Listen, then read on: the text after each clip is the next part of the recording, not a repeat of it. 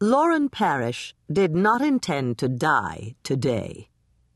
Death was nowhere on her to-do list, and yet here she was, crouched on the fire escape outside her bedroom window, cold winds snaking up her nightgown, and her heart pounding wildly in her ears. 4 stories up, with 2 men in black tearing through her apartment and muttering Czech words she could not identify, death didn't seem such an unlikely scenario all of a sudden. 5 minutes ago, she'd been sitting in bed flipping through research notes for a presentation due next week, when an image had flashed in her mind. She saw 2 men standing at her door, using some kind of tool to pick the lock. When her hearing, more acute than that of mortals, caught the slightest sound of metal against metal at her front door, she turned off her bedside lamp, dropped the notes, and scrambled to the window, her only escape. She was easing the window shut again when she heard the men enter the apartment. It hadn't been the first time one of her visions had proven useful, but it had definitely been the most opportune. She barely had enough room to keep herself out of sight of the window on the small landing, and she had to either go up or down. Her breath was coming out in quick, shallow gasps, and her legs quaked beneath her. She wanted to cry, but she wouldn't. She had to summon whatever strength she possessed to stay calm, to escape.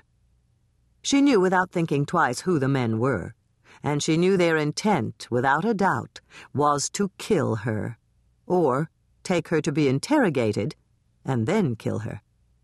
Neither choice was remotely appealing.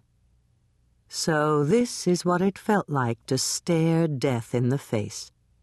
It was a fear she hadn't been struck by since childhood, a fear her ancestors had held close and nurtured, a fear she'd foolishly let slip away in her comfortable life, in her disdain for what had always seemed to her generation as the elders' cowardice.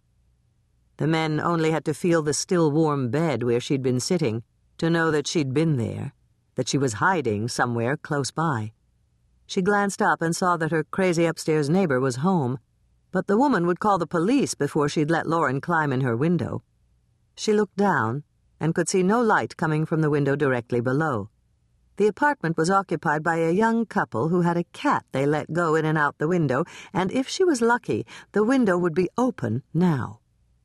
Ever so slowly she peered into her bedroom again and caught sight of one of the men standing beside her bed, doing exactly what she'd feared he'd do. Her heart flip-flopped. When he ran his hand along the sheet where she'd been sitting, she held her breath and eased herself slowly toward the ladder.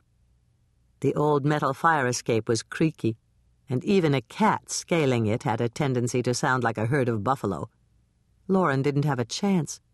Why couldn't she have been born with some really cool power, like the ability to shape-shift? Now would have been a great time to transform into a mouse. She moved as quickly as she could, eased herself down the ladder with a minimum of noise, and stopped at the neighbor's landing. The window, as she suspected, was ajar 6 inches. But when she tried to push it up farther, she saw that a piece of wood had been nailed into place to prevent the window from opening any wider. Lauren muttered a curse and glanced up. From above, she could hear her own window opening. She sucked icy air into her lungs and shivered, then pushed up hard on the window. It wouldn't budge. She noticed the wood window frame was rotting, and she had to decide whether to keep trying to get into this window or take the risk of going another floor down. Above, if they were looking down at her now, they'd see her. She felt a burst of adrenaline, and she stood up, kicked the window frame with all the strength she could summon, and felt the satisfying give of the wood against her heel. Broken glass pierced the top of her foot, but she didn't feel pain, just the warmth of blood. The men upstairs had to have heard. She broke away a few large shards of remaining glass and eased herself quickly through the opening, where she thankfully found an empty bedroom. She ran to the front door, flung it open, and kept running. Downstairs, out the door, into the street, through the alley, toward the apartment 3 blocks over where she could only pray her best friend was home. Her nightgown didn't protect her from the cold October air, and the cut on her foot was beginning to throb with pain, but she ran, faster than she'd ever run before, her bare feet slapping cold pavement, across streets and around cars and past buildings and upstairs until she was pounding on Macy's door.